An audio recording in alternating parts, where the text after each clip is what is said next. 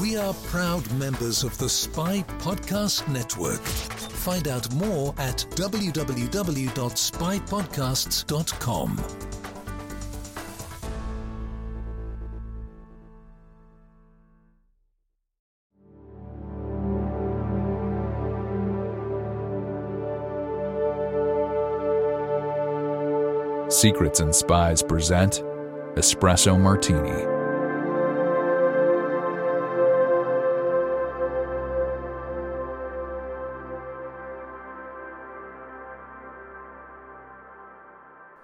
Welcome, everybody, to episode 3 of Espresso Martini with myself, Chris Carr, and Matt Fulton. Matt, how are you? And welcome to the show. Doing good. Glad to be back. Excellent. Well, it's good to have you back on. So today we have a jam-packed episode. November, a bit like October, was a very busy month and in the world of espionage, geopolitics, and intrigue. And so today we're going to kick things off looking at the Crimean Bridge explosion that happened on the 8th of October 2022, just in case anybody listens to this in a couple of years and they don't know which year it was. The explosion was a result of an attack conducted by Ukrainian forces, and the New York Times have done an excellent special covering that attack titled How Ukraine Blew Up the Bridge by James Glanz and Marco Hernandez. So just quick key points from the article. So the attack took place at 6:07 a.m. and it was timed during a low traffic period. The attack sadly killed 4 people and it was a critical moment for the war. It dealt an embarrassing blow to Vladimir Putin because that bridge had been a sort of prestige project and it had been a critical strategic asset and kind of potent symbol for its connection to Crimea. The bridge was despised by Ukrainians and there was huge celebrations after the attack. Russia quickly restored rail and road traffic after the explosion, but satellite images taken by a company called Planet indicated that large sections of the roadway were still missing. After the attack, there was a lot of speculation of how it was done and by whom. Everything from drone ships to suicide bombers to rogue FSB officers have been blamed for the attack. Explosive experts who've reviewed the imagery of the blast agreed that the damage was most likely caused by a truck bomb, as Ukrainian officials have said, rather than a missile fired by a boat beneath the bridge. Even though I don't know how you found this, Matt, but when looking at the CCTV, it's weird because I look at the truck and then there's this sort of explosion. I don't know why I feel like I need to see the explosion coming from the truck because I'm so primed from all these movies I watch. But I think with a CCTV camera, because it's such a bright flash, it kind of overexposes the image. But it kind of still, it looks like the explosion is still sort of coming from underneath. So it's an interesting one, that one. And the BBC also, in the early days after the attack, kind of showed some images of boats underneath the bridge just as the explosion went off. So, Matt, you picked this article out. What are your thoughts on this? Yeah, to your point about the source of the explosion, I mean, it definitely seems to look. I'm watching a clip of the CCTV footage right now. It's embedded in the New York Times article, and it on the one side, like you see the truck going up the span of the bridge, and then it detonates, and then on the other side, it's sort of like a split screen, the section of CCTV footage that's pointing down at like the pylons under the bridge from the rail bridge that goes parallel to the roadway. And it does look like there's some movement in the water in like the second before the explosion. And I think I recall when this first happened, there was a lot of talk online about, some sort of an underwater drone or something, that could have caused it. So I don't know. I mean, it does sort of, just from what they have here, look like it was a vehicle-borne IED, a VBIED that did it. But what sort of struck me is how it was done. I mean, so the implication that this New York Times article is getting at, if the bomb was delivered by a truck, was that it would have been a suicide bomber behind the wheel, because it talks about how where the bomb went off, it was sort of just before the roadway arcs up into the span that shipping would pass under, right? And if the truck had gone on for another minute or two before detonating, it would have affected some of the expansion joints that could have brought down that whole section of the roadway and totally severed the bridge. I mean, right now there's one section of the roadway leading into Crimea that's down in the sea, and the resulting explosion damaged a fuel train that was on the adjacent bridge, and that went up in flames. But yeah, if so, the logic is that if it was a suicide bomber behind the wheel, and to be clear, we don't know. Yeah, there isn't much information. No. And I even looked outside this article and couldn't find, I mean, yeah, there's tons of like use of speculation, but in terms of like actual information as to if it was a suicide bomber, we don't know. But if there was a suicide bomber behind the wheel, you'd think they would have waited another minute or two before detonating to, really damage the bridge. So it's the question of, was there a suicide bomber behind the wheel, or did the person driving the truck not know that there was a bomb in it? Which, to me, the interesting question, I mean, either scenario is interesting to me, that, the Ukrainians would use a live human being, committing suicide as a tactic. Because that's more synonymous with the Middle East, unfortunately, because the Iran-Iraq war back in the 80s, where that tactic kind of started, really. Yeah, I mean, it's famously, culturally now, yeah, like to your point, we really associate it with Islamic sort of based terrorism, right? It has sort of religious kind of connotation and undertone to it that allows these people to be motivated to kill themselves for a greater cause, which would be their religion or something. But I mean, that's not always been the case. Look at Japanese kamikaze pilots during World War II, where that's rooted in sort of cultural nationalism kind of thing. I can certainly see that being the case among some in the ranks of the Ukrainian armed forces right now. You're talking about a war for their national survival. I mean, yeah, you definitely sort of have those passions, those emotions that come up in this situation that would lead someone to volunteer to drive a bomb over a bridge and set it off. The other question then for me is I want to be careful with how I phrase this here, because I don't want to suggest that the U.S. or other Western intelligence services are like directing the Ukrainians to do this. But an attack of this scale, I mean, we're talking about the Kerch Strait Bridge, which is like the sole land route between mainland Russia and Crimea, right? Huge strategic, symbolic target, which is why Putin went nuts and has been lobbing cruise missiles into Ukrainian cities since then, right? Basically, explicitly as revenge for this attack. So if the Ukrainians were going after that high level of a target, it sort of belies my expectations that we wouldn't at least be aware that it was happening to some degree. I'm not saying like we would provide the training or the technical expertise to get it done, but it's hard for me to believe that we wouldn't know in advance to some degree. So then if we did, purely for conversation's point, if we did know in advance that the Ukrainians are going to hit this bridge, how do we, sitting at Langley or Vauxhall Cross, how do we feel about the Ukrainians employing suicide bombers? Yeah. I know we definitely would not feel okay about sending someone over this bridge with a bomb in the truck that they weren't aware of, To me, that's an interesting moral, ethical question that, how would Western intelligence services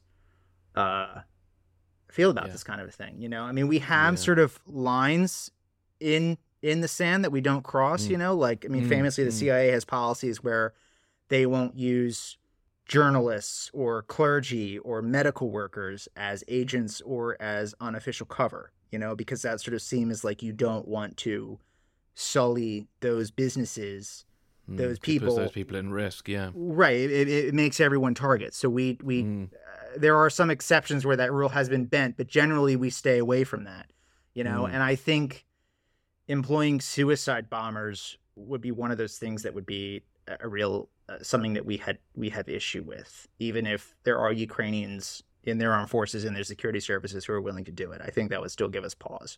And that's what's so interesting about this to me, the question of, was there someone behind the wheel who did this? And it seems like there was. And it's interesting that usually, when with suicide bombing in the Middle East, they usually then celebrate the bomber. Yes. And they're hailed as a hero. And there's none of that.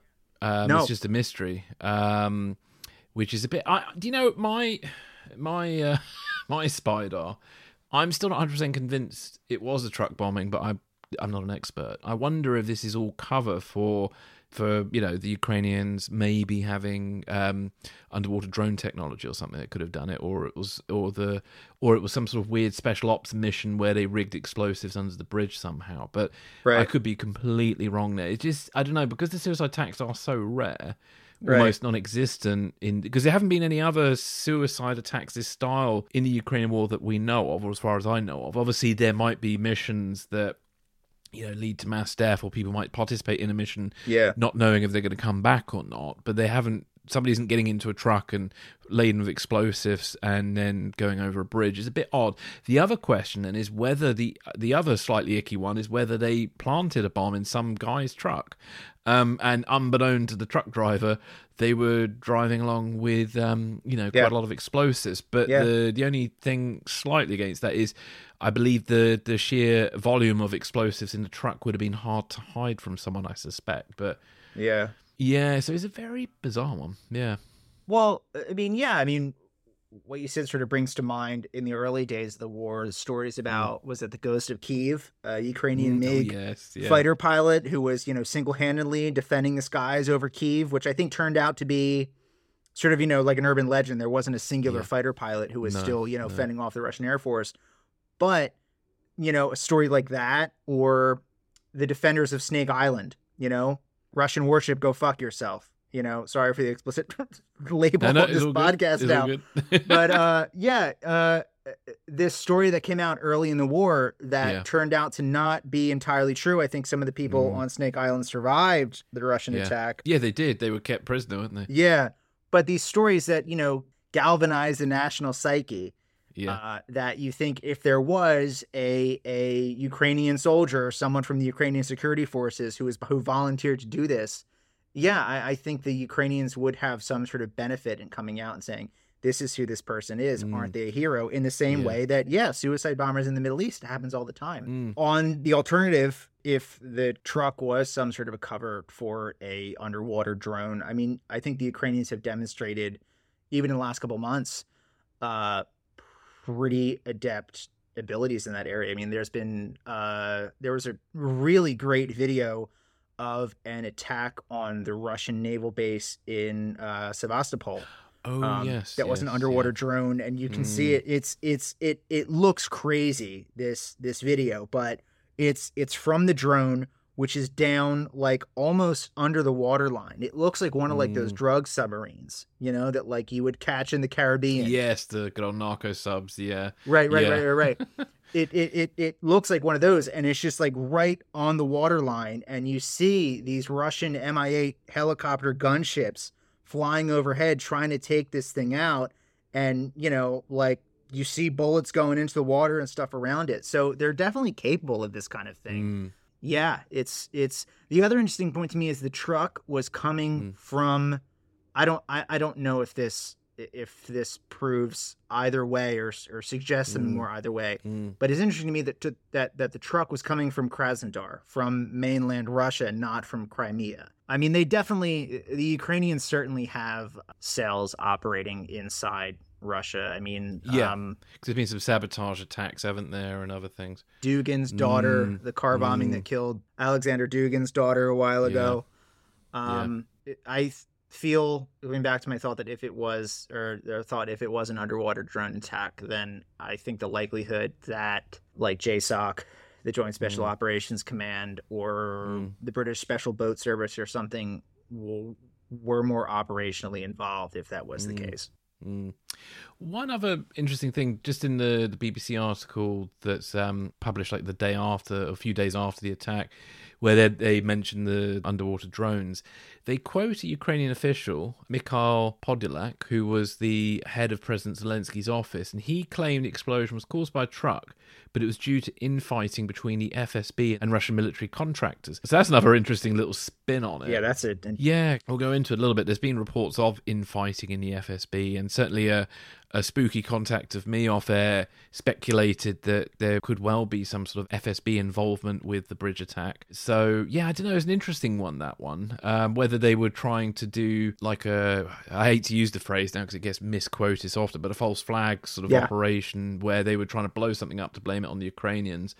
I'm not convinced that is the case, but it's an interesting thing, and the fact that that Ukrainian official kind of tried to kind of claim that. But I think, again, that might be some sort of psyops trying to make the Russians think that they can't trust each other. I don't know. It's an interesting one. If I remember correctly, after the attack, Putin gave the FSB, charged the FSB with security over the bridge. They were not in charge of security over the bridge beforehand. I believe that was the border guards. In 10 to 15 years from now, someone's going to write the definitive history of Western intelligence services sort of working behind the scenes during this war, and it's going to win all the Pulitzers. Yeah, and I hope that person will be a guest on this show. Unless we write that book. I don't know. Yes. Maybe we need to get working on it. Maybe. Work those contacts. Yeah. No, there is so much going on here that we don't know. I mean, you see fires at all kinds of Russian industrial facilities all over the country, and it's not even in like Belgorod and stuff, like right over the Ukrainian border. We're talking stuff happening in Moscow, in St. Petersburg, way out in the Russian Far East, multiple time zones away from Ukraine where this stuff is happening. There is a very large, concerted, covert effort to bring the war to Russian doorsteps that we don't know about right now, and to be honest, we shouldn't know about right now. But one day in the future, that story will definitely be told. Yeah, it'll be a very interesting one. One last note. After the attack, the Russian security services put out a famous X-ray of a truck, but that X-ray does not match the truck on the bridge. So that was a funny little extra tidbit to this story that struck popped out. That might lend some credence to your Russian infighting theory, if they can't even get their story straight. Yeah, you never know. It's an interesting one. There definitely appears to be some sort of infighting going on in Russia, as we'll chat about in a minute. Yeah, it's the thing with these events. They're always open to a lot of speculation, and there's healthy speculation and unhealthy speculation. Yeah. So I'm hoping we stay on the healthy side of speculation with it. I think we are. So yeah, I think we're doing pretty good. It certainly wasn't an alien beam weapon or something like that. So no, not a Jewish space laser. No. Apparently they're quite popular these days. They are over here, yeah. Yeah. Oh dear. Well, talk about FSB infighting. So there's a great article titled "Civil War Among Putin Allies" by Isabel van Bruggen from Newsweek. And apparently there's a whistleblower within the FSB who's been leaking emails that reveal a civil war going on among Putin allies, as well as anger and discontent within the ranks of the FSB. So maybe there are bridge bombers in the ranks of the FSB. Who knows? And this whistleblower has been dubbed the Winds of Change. And this whistleblower sends regular email reports to a Russian exile called Vladimir Oseshkin. Oseshkin is a Russian human rights activist who runs an anti-corruption website called Gulagu.net. And in Winds of Change's most recent email, I'm assuming it must be coming to a conclusion, these emails, because there's an article about it now, but his or her most recent email from November, they detail inner turmoil and conflict within the Kremlin, predicting an inevitable civil war, and that Russia will soon descend into the abyss of terror as people grow increasingly tired of the war. The whistleblower then focuses on Yevgeny Prigozhin, who's a Putin ally and founder of the mercenary outfit, the Wagner Group. And so yes, he's sort of been recently seen as a potential successor to Putin, which may or may not be making Putin nervous, and may or may not mean his life might be coming to a swift conclusion soon, especially if he gets offered a dodgy cup of tea. So there's definitely something going on within the FSB and the sort of top level of the Kremlin. So Matt, did you have any sort of thoughts on that at all? Yeah, I think the important thing here is to keep in mind, like, when this whistleblower sort of talks about a quote-unquote inevitable civil war, it's sort of important to define what one means by the term civil war. Yeah. I mean, like you've seen, there were images posted in sort of the earlier days of the war that sort of talked about areas that are like culturally quote-unquote Russian, like areas around Moscow, and then farther east into the Urals and stuff that are more ethnic minorities. Yeah. And sort of talks about, this is Russia and this is not Russia, basically saying that the Russian Federation should be broken up. I think that is such insane wish casting. Like, I mean, I've explained this to friends of mine who've asked about it. And like I said, the balkanization of the Russian Federation would be a geopolitical catastrophe, the likes of which I don't think we've seen since like the 19th century. It's not something that anyone wants. I mean, No. you might think you want the big Russian baddies to go away, but you don't want Russia splintering into an open civil war. Yeah. That would be a complete nightmare for everyone involved. And there are enough 90s movies that show us why that's a bad thing. Yes, exactly. But if we're talking about a civil war between the security services, the Siloviki, as they're known inside Russia, I mean, I think as the war continues to not go well for Putin, and you see a lot of people in these inner circles, like Evgeny Prigozhin, who's famously called Putin's chef, who runs the Wagner group of mercenaries. Yeah. I mean, this is a guy who has been going around a lot to Russian prisons and recruiting people to come and fight for this mercenary group in Ukraine. Really crazy stuff. I mean, even by the standards of like Putin crazy, this guy's pretty nuts. Yeah. But yeah, in the way he has publicly presented himself at a lot of these pro-Russian rallies in the country over the past couple of months, it sort of suggested I don't want to say a presidential campaign, but it had those kind of trappings, those kinds of trappings that someone who is looking to position themselves as a possible successor to Putin, if something unfortunate were to befall him in the future, either a coup or some sort of a medical event or whatever, he could be a possible alternative. And I mean, if there's something you want to not be in Russia, you would think it's a plausible challenge to Putin's reign. No, it doesn't end well. No, it does not. I mean, the other thing to consider here is that there's no set procedure of what happens in Russia if Putin is out of the picture. I mean, there's no set line of succession. There's no protocol for that. I mean, I dealt with this in Active Measures in the first volume of that series, and I'm sort of still dealing with it in writing the second, sort of seeing hypothetically, the ultra powerful strongman Russian president, if he suddenly disappears, what happens afterwards? And it gets pretty. It would get pretty ugly. And Putin's created that situation because, am I right, when he came to power back in, was it 1999, wasn't it?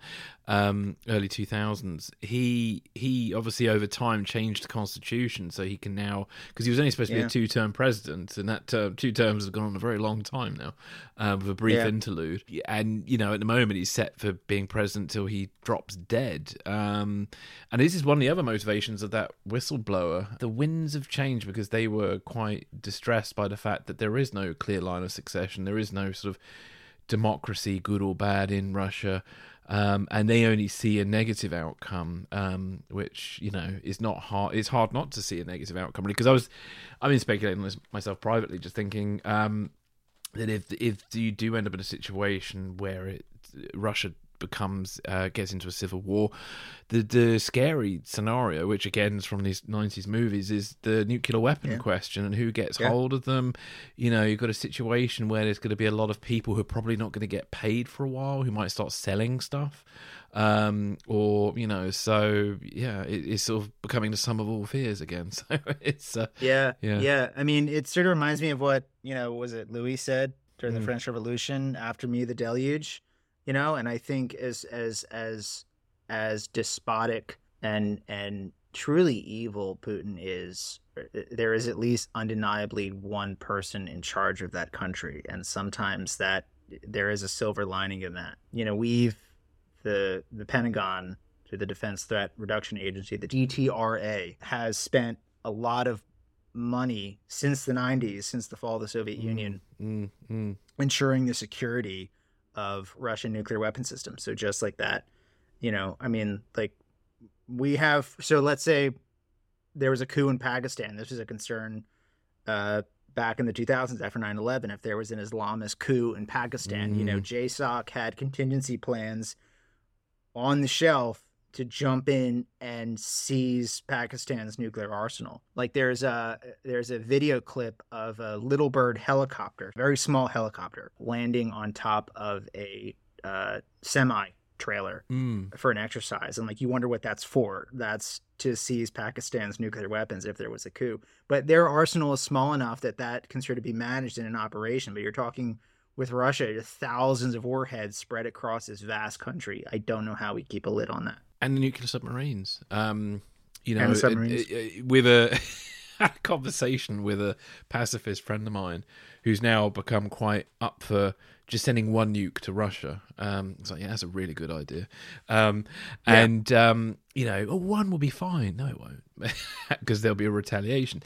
Because it'll definitely just stop at one. Yeah, exactly. And so, oh gosh, bless them. But so to my point to them was, one of the issues with the nuclear weapons is you've got all these subs, the deterrents at sea out there, and we have them too. Hence why there's this continual argument every few years about the future of Trident that comes up, and a lot of people kind of on the left side of the political spectrum really hate Trident and think we don't need it. And about sort of 11 years ago, during a general election, was it Nick Clegg, who was up for being Prime Minister at the time, and he became the Deputy Prime Minister, he famously said, we don't need Trident anymore because the only threat is terrorism.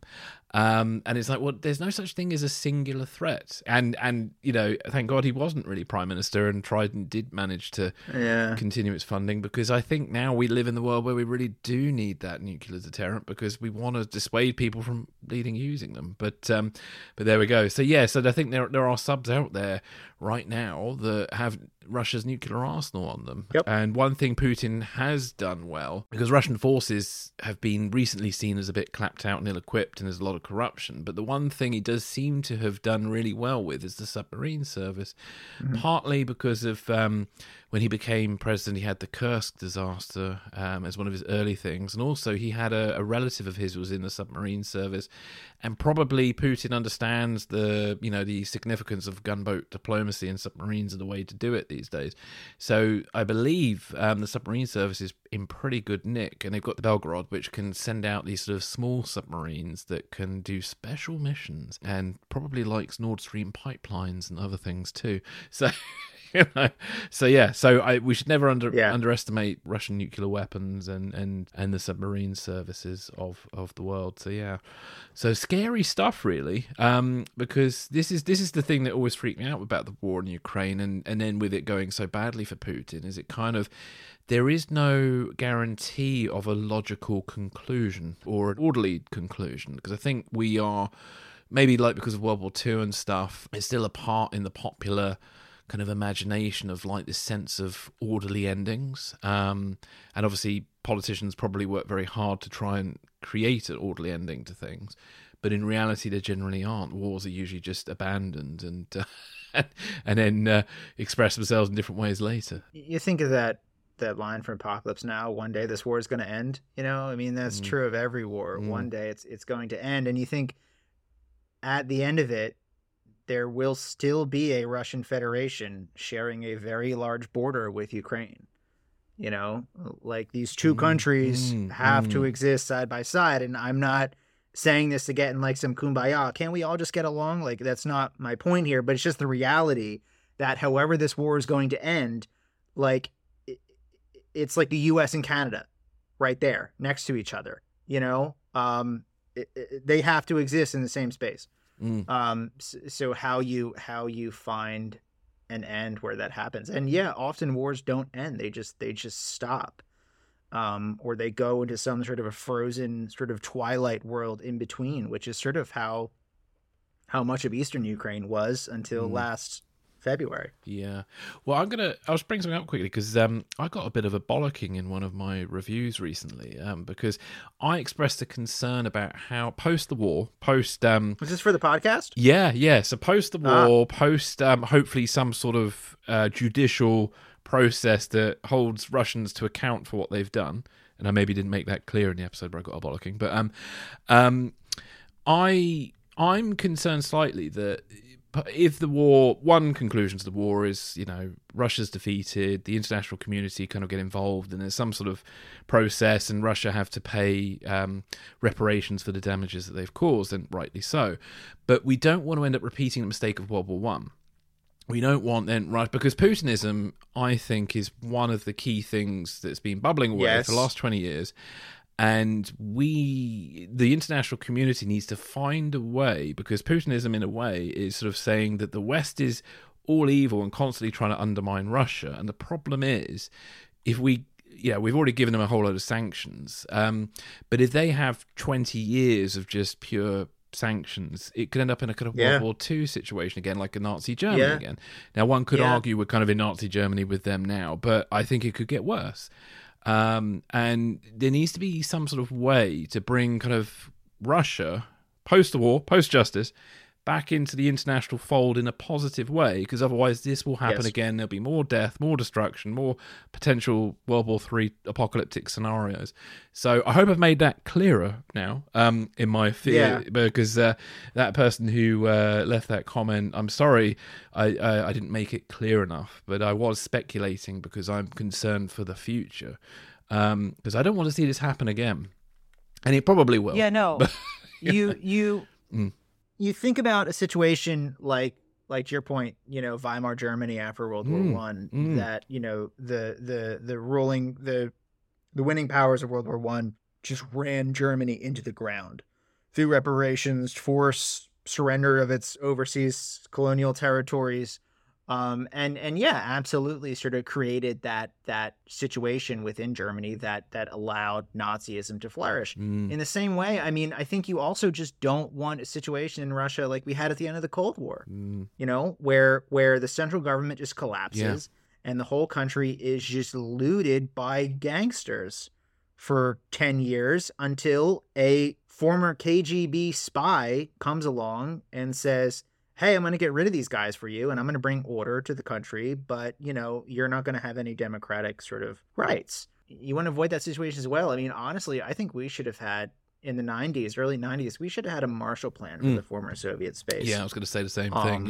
You know, and that is a very unique missed opportunity that we did not do more to bring the former Soviet space into the club of prosperous democratic Western nations, like we did with East Germany after unification. Yeah. So we need to, you know, post justice, post all the things that need to be done, but they do need to, somebody somewhere needs to think about how to bring Russia back into the fold in a positive way so this doesn't happen again.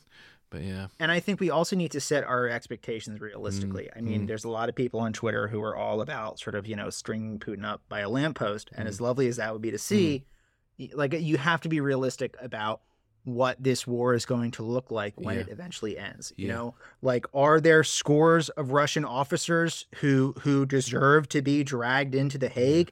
Absolutely. Are we ever going to see them there? No. Well, how we didn't even see all the Nazis try, did we?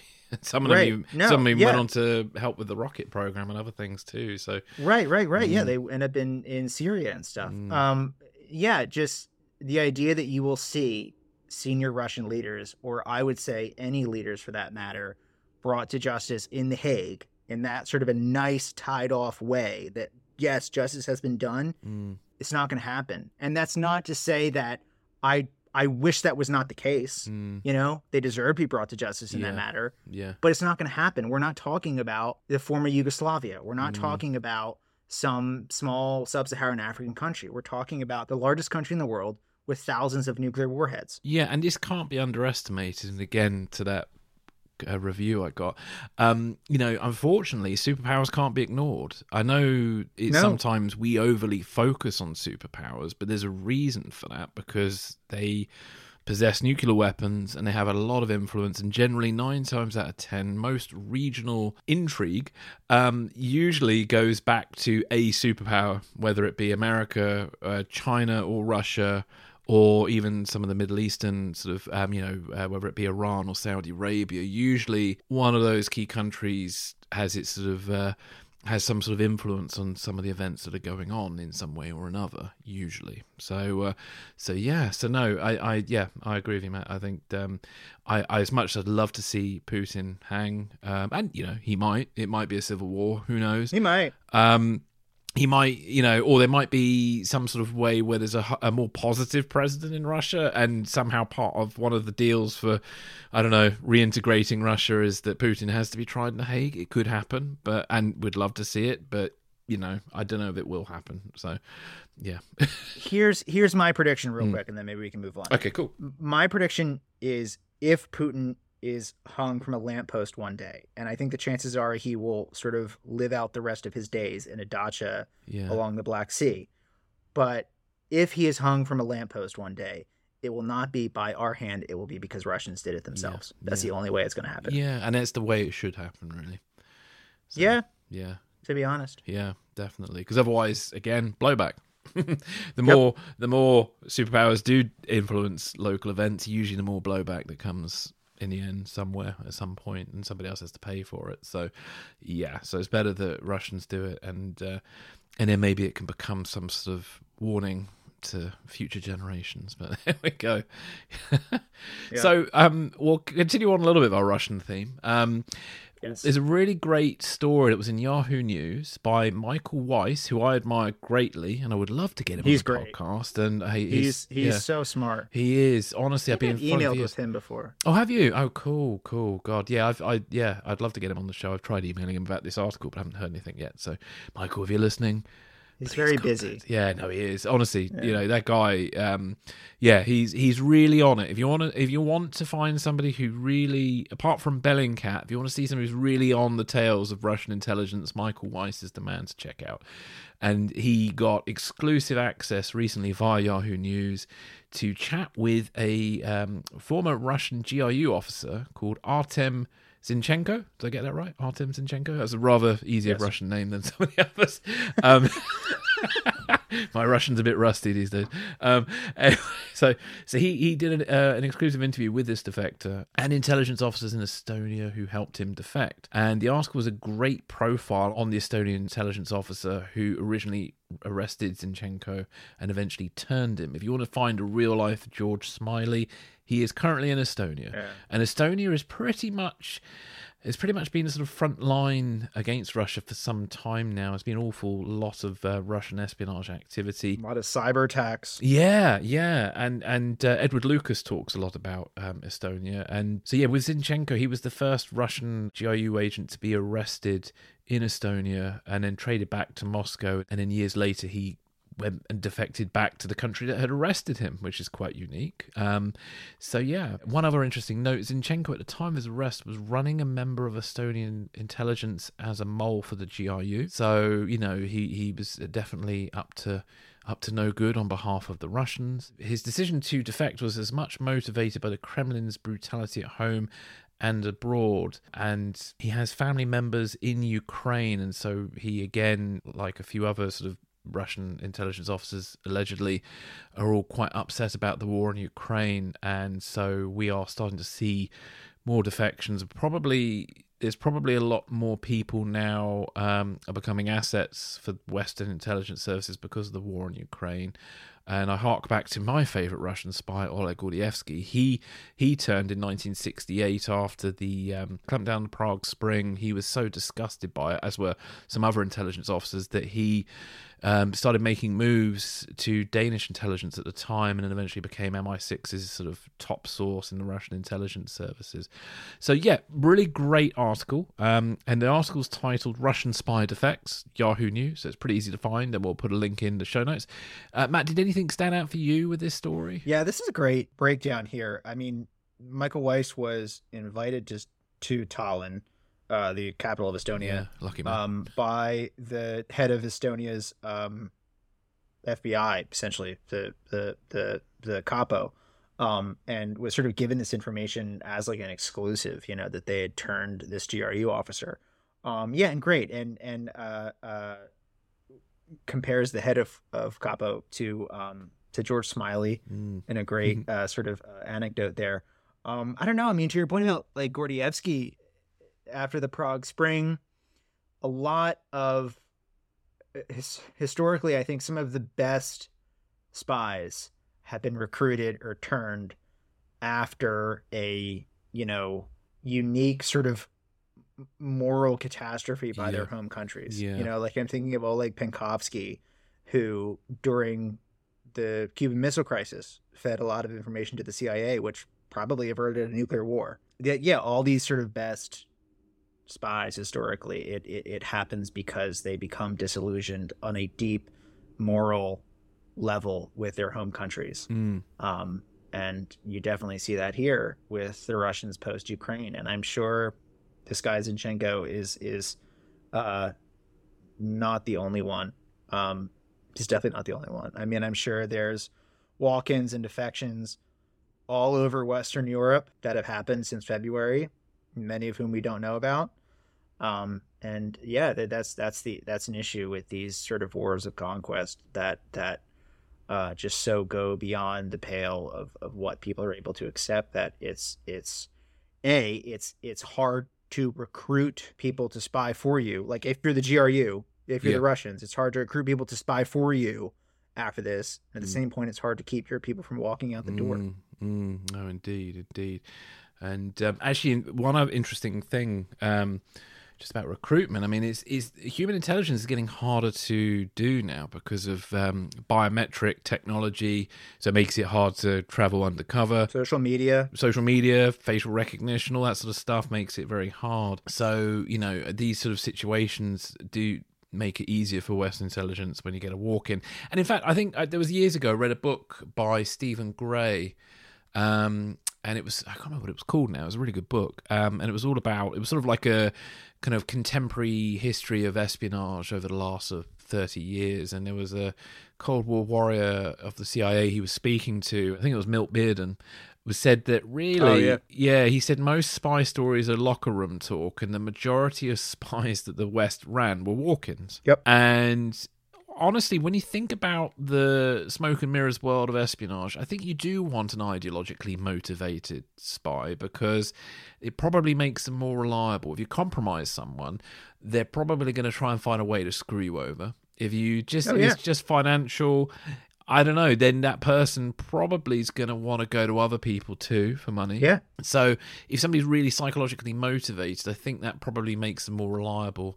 And I think of all the great spy stories that we've mentioned and great spies that we've mentioned, I think they've all been ideologically motivated. So there definitely is something in that, definitely. And in fact, that might segue nicely, unless there's anything else you want to add to this, into just a few recent spy stories. So there's a really interesting article on the BBC at the moment by Gordon Corera, who's the BBC security correspondent and former guest on this show, and really another top person to keep an eye on Twitter or on the BBC. So there's a trial going on at the Old Bailey in London at the moment involving a gentleman named David Smith. And David Smith was a security guard at the British Embassy in Berlin, and he was arrested in May 2020. And his trial's just sort of happening now. And prosecutors said he was driven by an intense hatred for his country and angered by the flying of rainbow flags in support of the LGBTQ+ community. And so this to me is a guy who seems really on board with Russia's sort of stance in the world today. He strikes me as somebody who was ideologically motivated to work for Russia. This individual, he was arrested and he had £700 of cash in his home in Potsdam, Germany, which isn't a lot of money, but No. The information he passed on, he didn't have access to classified or top secret information, but he did have access to CCTV and logs of people coming in and out of the embassy, and that makes it easy for Russian intelligence to identify intelligence officers working at the embassy, and so that could have helped the Russians with their operations against the embassy in Germany. So it's a very interesting one, that one. I don't know, Matt, if there was anything that struck you with that, or if you had any thoughts on that case. Yeah, again, classic sort of ideological motivation, of course, from the inverse. Yeah. We're talking about people before who get sort of turned off by Russia and they spy against Russia. This is sort of the opposite, that someone, who had sort of, I guess I'll say, right-wing views to the extent that they motivated him to sort of sell out his country to the Russians. I'm just quoting here. He is said to have wanted to live in Russia or Ukraine during the time he passed on secret intelligence from May 2020. So Okay. I'm assuming he'd watched a lot of Russia Today, because I remember when I used to briefly watch it about 10 years ago. Russia Today is full of documentaries about America's failures in Vietnam, America's sort of failures socially, and then lots of documentaries about how pretty Russia is, with lots of lovely pictures of mountains and, so I wondered if he had this on a loop in the background. He was like, oh my goodness, that mountain, maybe I could get a Probably. Dutcher, in this wonderful Russia that's very anti, because again, he seems to be very right-wing, and I could speculate to say he's probably anti-woke, because there's sort of an anti-woke hysteria that's been online for a good few years now. Yeah. And I suspect that this individual, Mr. Smith, is probably very much into that online hysteria against progressive values and things. Yeah. So he is on trial at the Old Bailey Yeah. right now. That's it. And faces a maximum of 14 years in prison for violations of the Official Secrets Act. Now, in fact, in comparison to Americans, that's quite a light sentence, because in the US, they end up in a supermax, sometimes in solitary confinement, usually for 25 plus years. That's where Robert Hansen is.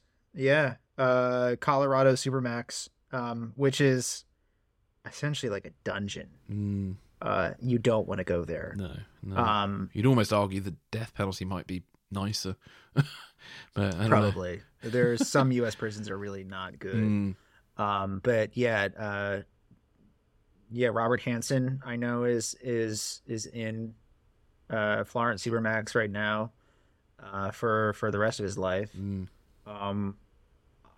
Arguably, probably where Snowden would go if he was brought back here. That strikes me as 14 years is a bit of a lesser. Yeah, that's definitely way less than he would face here. We put you away for a while. Yeah, I don't think in the UK we have a brilliant track record with regards to imprisoning traitors. We either let them go or give them really weak ass sentences usually, but I'm not saying, I mean, for the record, I'm not saying that this guy should be put away for the rest of his life. I don't have a particular feeling on either way. British magistrates can do with this what they should under British law. But yeah. Yeah, it does seem kind of light, but yeah. But there we go.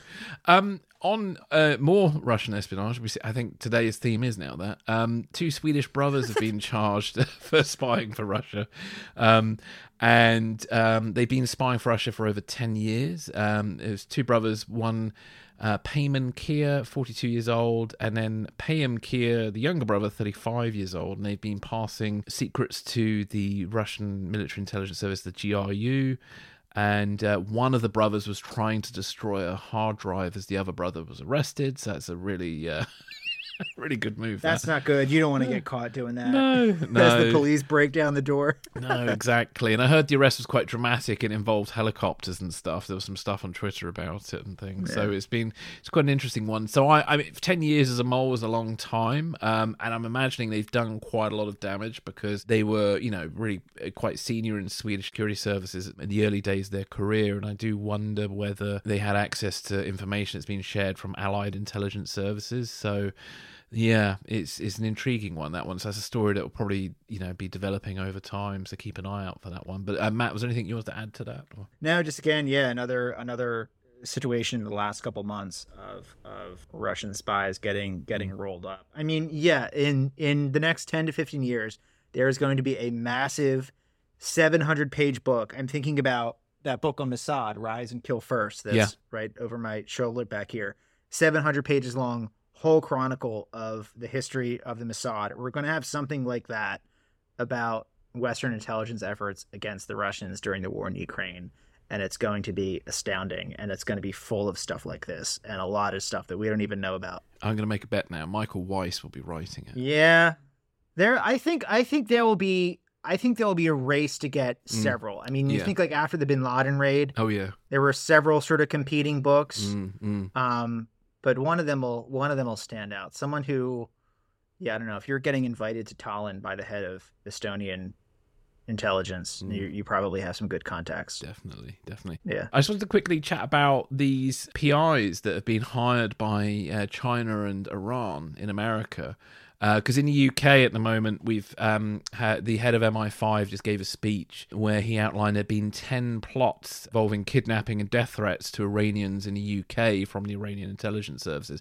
And then there's another article that just recently came out with the New York Times about how China and Iran have been hiring American private investigators to spy on dissidents in the US. So pretty much the title says what happened there. So there's a private investigator called Michael McKeever who was who unwittingly hired to watch an Iranian dissident, and unknown to him, the FBI were also watching this person, and the FBI then contacted Mr. McKeever to say that his clients were not who they thought they were, and went on to say that they're bad people and they're up to no good. And the FBI have now issued an alert to private investigators across America to warn them about how they could potentially be hired by hostile intelligence services, Chinese and Iranian in particular. So, that kind of follows in quite nicely with what we were talking about last month with these sort of secret Chinese police stations that were popping up. So I don't know, Matt, was there anything you had any thoughts on with that? But I thought it was quite an interesting story, that one. Yeah, it reminds me of what we talked about the Chinese police stations. It also honestly reminds me of the former RAF pilots. Oh, yeah. Chinese fighter pilots. Yeah.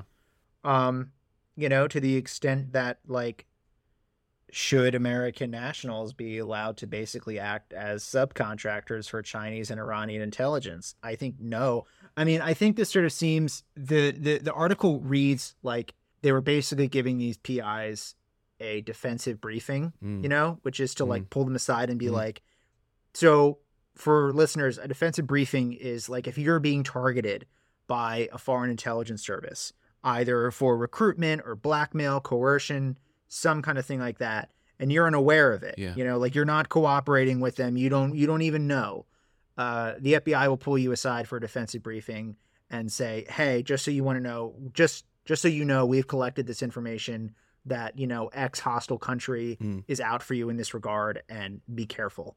I think Trump was given one of these defensive briefings during the 2016 campaign, and famously, we know how that went. Yeah, I think Comey gave it to him. Yeah. Right. So this seems to me kind of like the same thing. It's like this line here, your client is not who you think they are, the agent said, according to Mr. McKeever. They are bad people and they're up to no good. So I'm sure it's not someone, a clear Chinese intelligence officer who's approaching you and saying, hey, do you want to spy for the Ministry of State Security against Chinese dissidents? No. There's various levels of intermediaries and stuff.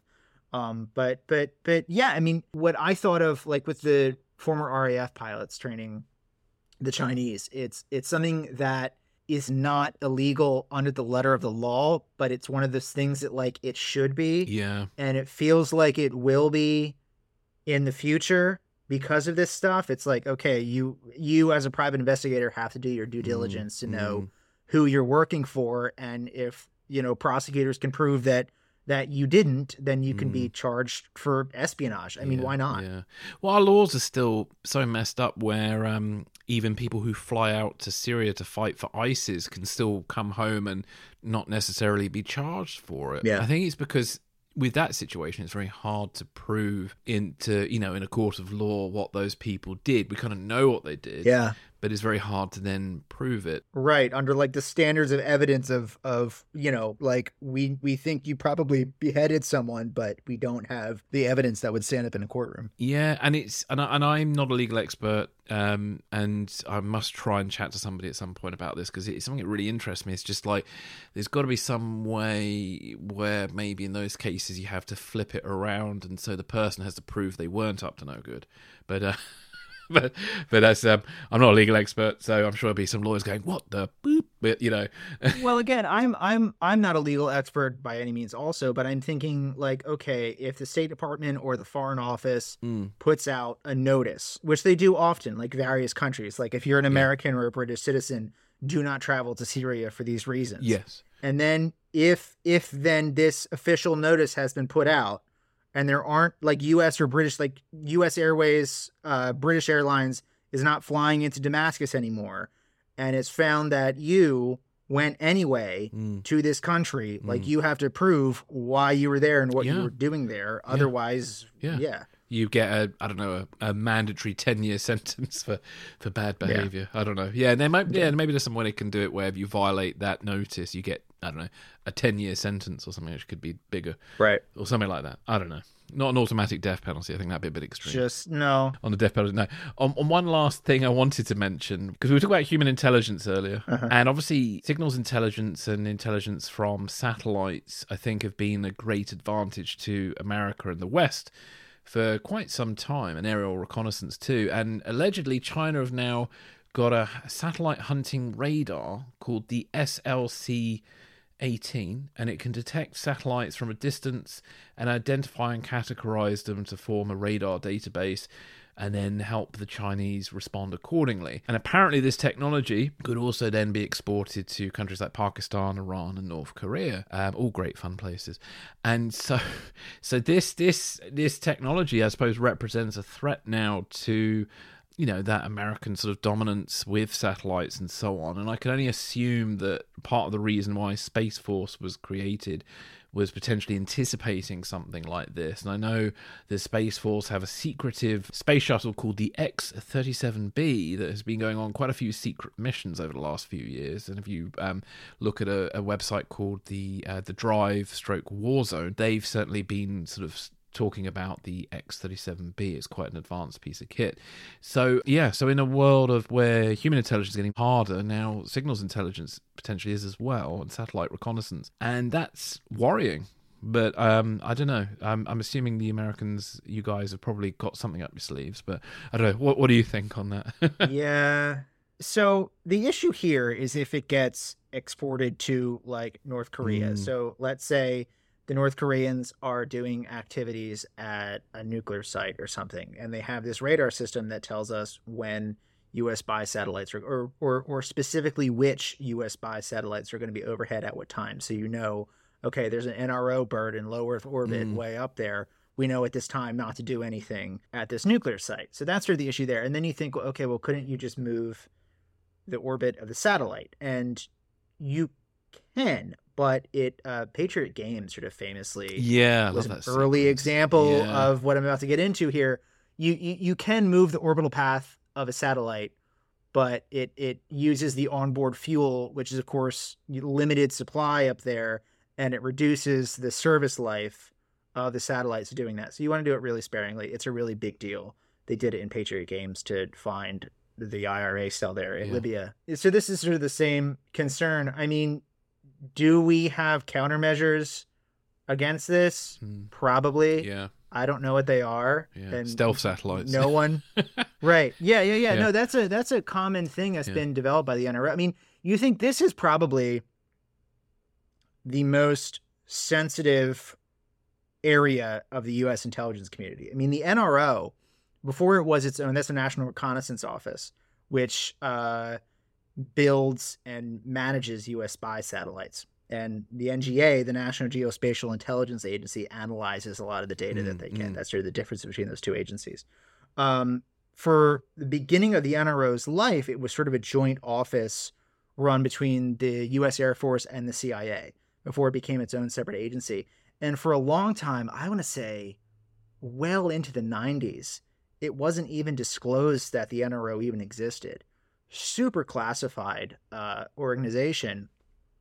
It's still rumored. I mentioned it in Active Measures Part 2 of the novel I'm still working on. I gave it a name drop that there is sort of an underwater equivalent to the NRO, the National Underwater Reconnaissance Office, that is still like totally classified. You're not even supposed to know that it exists. But yeah, this is like the most sensitive area of the U.S. intelligence community. And are there countermeasures to this? Probably. I don't know what it is, to your point that Space Force has that sort of special space shuttle that's lurking up there doing something. I would say that this is more of an issue in peacetime than it is during an actual shooting war, because a radar site having this thing on the ground would be blown up in like the first half hour. Yeah, totally. You know? Totally. I'm glad we got a chance to chat about it, because it's one to keep an eye on as well. Be interesting to see if it does get exported to other countries. So shall we move on to spy entertainment? Yeah, we'll do Andor. Andor, And then yeah. Spy Among Friends, which yeah, is yeah. Well, okay. I suppose with Spy Among Friends, there's not a lot to say other than there's a new show coming out based on the book by Ben McIntyre called Spy Among Friends. It's coming out in the UK on the 8th of December on ITVX and BritBox and on MGM Plus at some point in 2023. So again, get yourself a VPN and watch it on ITV for free. But it's all about Kim Philby and his friendship with a fellow MI6 officer, Nicholas Elliott. And Nicholas Elliott was famous for interviewing Kim Philby on the day he managed to defect in Beirut. That's the Cambridge spy ring, right? Yeah, Cambridge spy ring. Yeah. Nicholas Elliott is an interesting one. I don't know. I judge him a bit. I feel he's a bit of a twit. But How there so? we go. Well, there's an incident involving a British diver called Buster Crabbe. I don't know if you're familiar No, I with don't the think I've heard story. of that. And this is the British diver who snuck under a Russian ship in Portsmouth and then disappeared under mysterious circumstances, and only for his headless body to be discovered, I think, a year later. Oh. And Nicholas Elliott was the one running him. And obviously the Russians were aware of this operation, which makes you think that either Kim Philby was aware of this operation, or Nicholas Elliott may or may not have, I don't know, maybe in cahoots with Russia as well. Interesting. Because he was the last man to see Kim Philby before he defected. So my counterintelligence, with no experience, no physical experience, my counterintelligence kind of radar is a bit like, this is suspicious. Yeah, that's odd. So they were good friends. They were very good friends, apparently, and apparently it's their friendship that blinded them. I'm less convinced of that personally, but I can't back that up with any evidence. And Ben McIntyre, who's a historian and much more successful than I am, has come up with a much more compelling story. So Spy Among Friends will be coming out shortly. Definitely worth a watch. It's got some great actors in it, and I think it's going to be a pretty well made show. So let's move on to Andor. So if anybody listening to this has not seen Andor, I suggest you pause now, tweet about how great this episode was, and then come back and listen later, because we're going to get into some spoiler territory. Well, at least Matt probably is, because I only just finished Andor, and it's still a bit fresh in my head in certain places and a bit fuzzy in others, but I really thoroughly enjoyed it. There's some really cool sort of espionage tradecraft stuff going on. And Stellan Skarsgård is a great actor. Plays Luthen. He's the man. If I could have made the Oleg Gordievsky story about 15 years ago, he's the guy I would have cast as Oleg Gordievsky. He's such a great actor. He'd be great. He'd be great. Yeah, he's probably a bit old for the character now, but I think Stellan Skarsgård's fantastic. So anyway, Andor, what do you give us your thoughts on that? I mean, I've been a Star Wars fan since I was a wee lad. Mm-hmm. My mom took me to see the special editions when they were put out in theaters. I think I was 7 when the first one, A New Hope, came back out. And that was sort of my introduction to it. I've been a fan of it ever since. And it's, I mean, I was very happy to see the Star Wars universe treated as a prestige HBO drama. I mean, to me, I think the world is big enough. The Star Wars world is big enough. And now that you have a bunch of Disney money behind it, you have the space where, you can do more sort of goofy, fun kid stuff like the Boba Fett show. And that's great. And that's valid. And there's room for that. And there's room for these people who have grown up with Star Wars, who are now adults, who want more sort of serious kind of fare, And if you think about this huge franchise, I mean, Star Wars is for kids, but I mean, it's also for everyone too. I mean, kids don't spend $600 on a replica lightsaber. Kids don't spend multiple thousands of dollars to go to Disney World, on vacation. So I think it's good to have that sort of diversity. And we got that. And I think it just goes to show what sort of a story you can tell in that world when you put competent people with really good taste, like Tony Gilroy, who did, a lot of the Bourne movies. And Michael Clayton, wasn't it? Yeah. Yeah, he did Michael Clayton too. And Beirut, that movie with John Hamm. I like Beirut actually, but I liked it too. I liked it too. You want to talk about spies, how good spies are recruited and motivated by ideology and come to that conclusion that they're going to put their life on the line for something greater than themselves and really believe in it. Mm. You know, Andor shows that fully. You know, we're talking about Stellan Skarsgård's character Luthen, or even how Andor, Diego Luna's character, sort of over the course of the show comes to accept his place in this rebellion that's breaking out across the galaxy. Really kind of fascinating stuff. And I think the show does a great job of showing the banality of evil in the Empire, in the Empire's intelligence services, you know?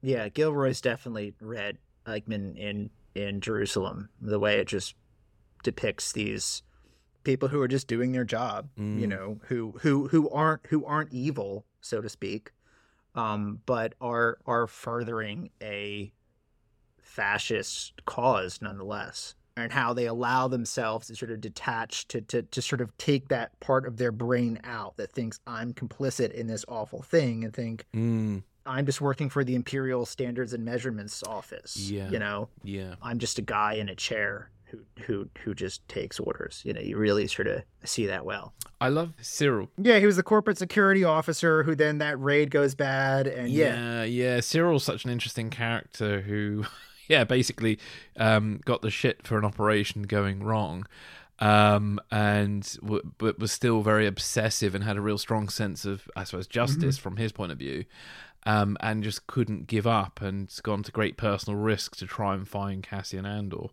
And I thought he was really interesting, and obviously Stellan Skarsgård as Luthien Rule, who is the head of is he the head of the Resistance? He's sort of a key figure in the Resistance, isn't he? He's sort of the head of a very prominent rebel cell at this point, you know. And then but that monologue from him, I think it's at the end of episode 10, where there's a mole inside the Imperial Security Bureau who comes to sort of tell him, like, I don't know if I want to do this anymore. I have a family.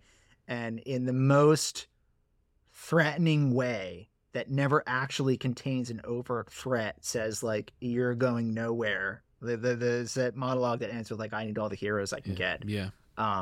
Some of the most brilliant writing in Star Wars. And nice tradecraft too, because he had to go into a lift to get a Bluetooth earpiece to then plug it into his ear to then, for Stellan Skarsgård starts talking to him. I always love those kind of things. Something else to your point there that I really like what the show does. It shows that real sense of personal danger that you undertake in rebelling, in conducting intelligence operations against this huge, all-knowing fascistic regime.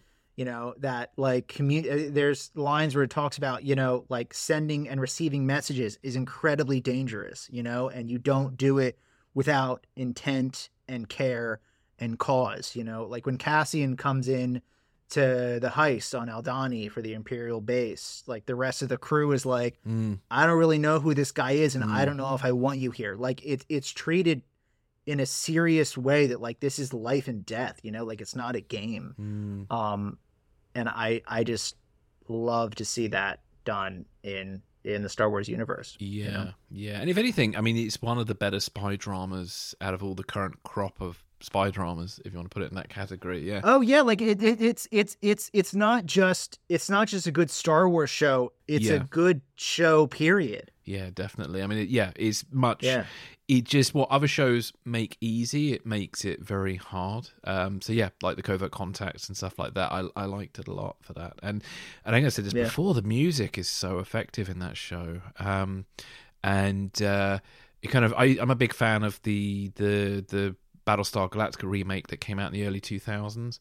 And it was sort of reminding me a little bit of that the feeling of the show very much felt a bit like that, sort of not the 70s Battlestar Galactica, which I think most people would like to forget, but the early 2000s one was really good. Allegedly they're trying to remake that, which is a bit sad, but there we go.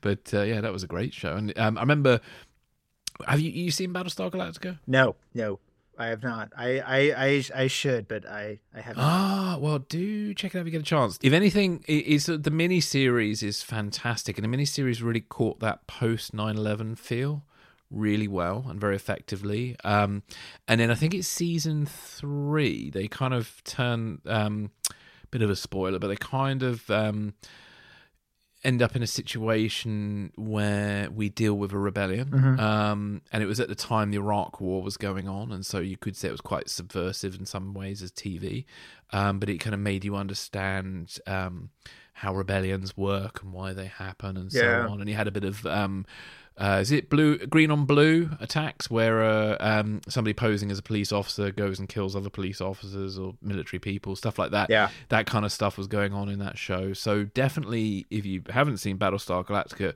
the early 2000s one, not the 70s one, check it out. There are a few other podcasts that I've listened to that have Tony Gilroy on and talking through the show.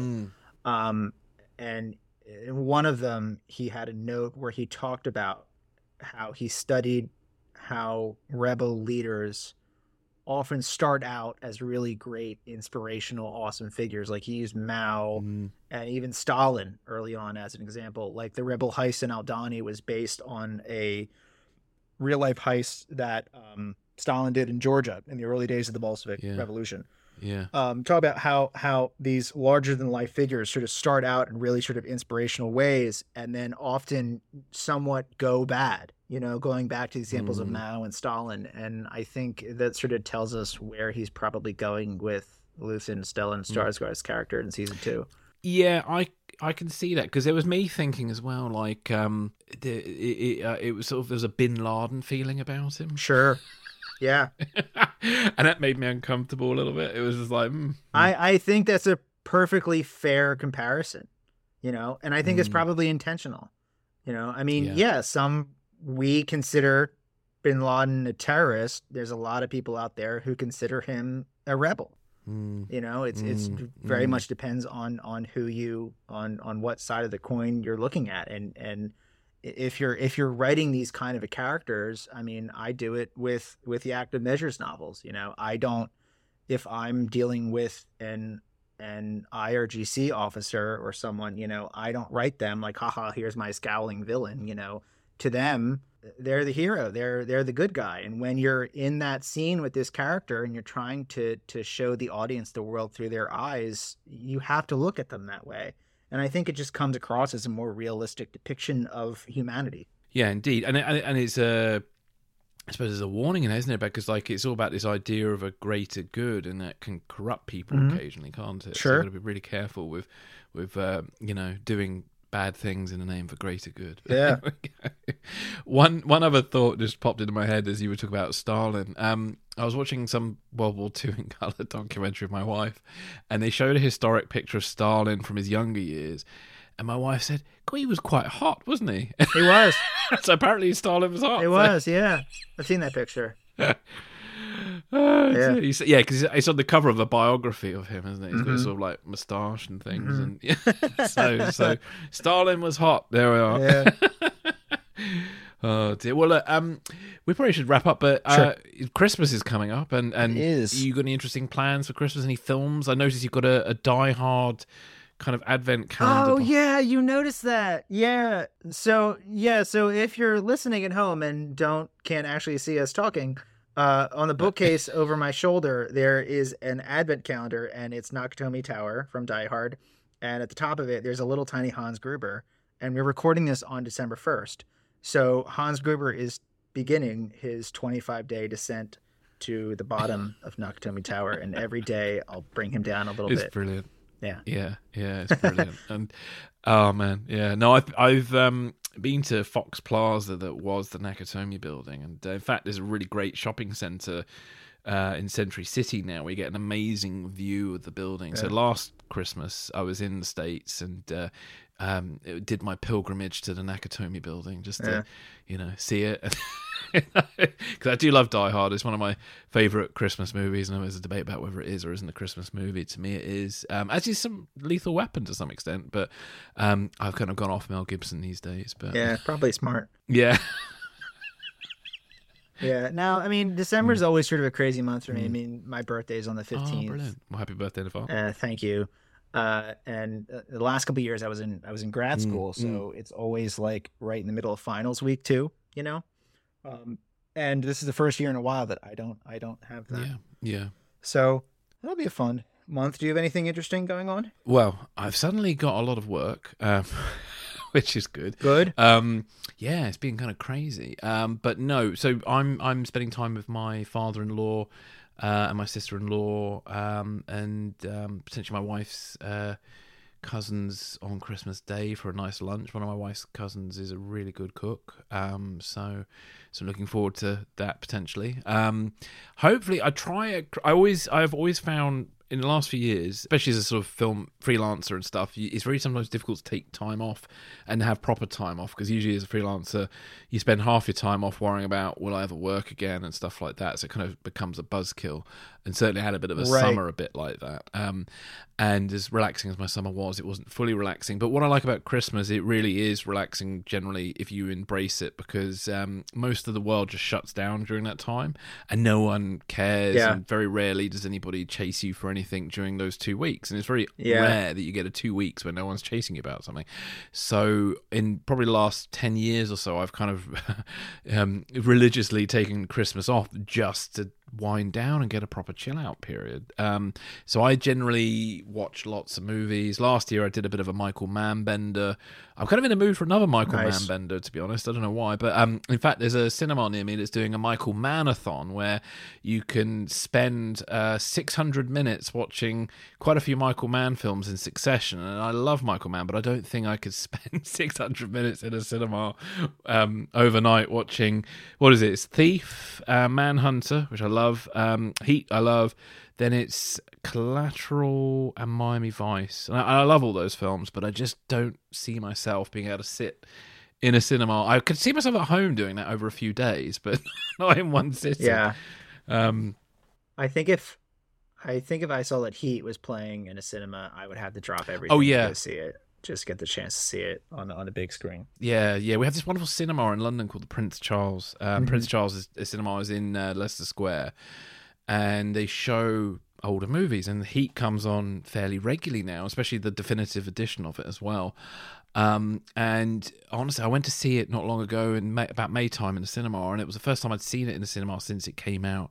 Because Heat, for me, when I first saw that in the cinema in the 90s, really just, I don't know, it just was a bit of a game changer for me personally. I loved that film. I'm still trying to work out if it's my favourite Michael Mann movie, but I love it. I think it's Michael Mann's best movie. Whether it's my favourite, I'm still not sure, because I do love Manhunter. That firefight, that bank heist is, I would argue, still to this day, the best firefight ever put on screen ever. And it's the sound that does it. It's the sound and it's the tactics, because I find a lot of movies just get into generic action where somebody in the decision-making process either just doesn't have any actual knowledge of how these things happen or doesn't have an interest. And it tends to lead to very bland, or they break the laws of physics and start doing really stupid things which no human being can do. And it's always those two things that disappoint me in an action sequence. So yeah, I think Heat is fantastic. And I think probably Ronin, the 1998 film's got some really great action in it as well. Yeah. Oh, that's a good one too. I haven't seen that in years. That's set at Christmas. Is that a Christmas movie? Probably not, but it is set at Christmas. So it's a good film too. But there we go. Well, I wish you happy holidays and a happy birthday. And you as well. Thank you for joining me. And we'll be back in January. And between now and then, figure out whether we'll have a busy December to talk about, or whether we might try and do a recap of the year. But we'll see.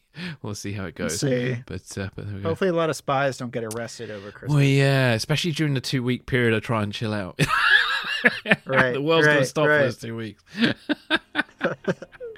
Cool. Thanks, Matt. Take care.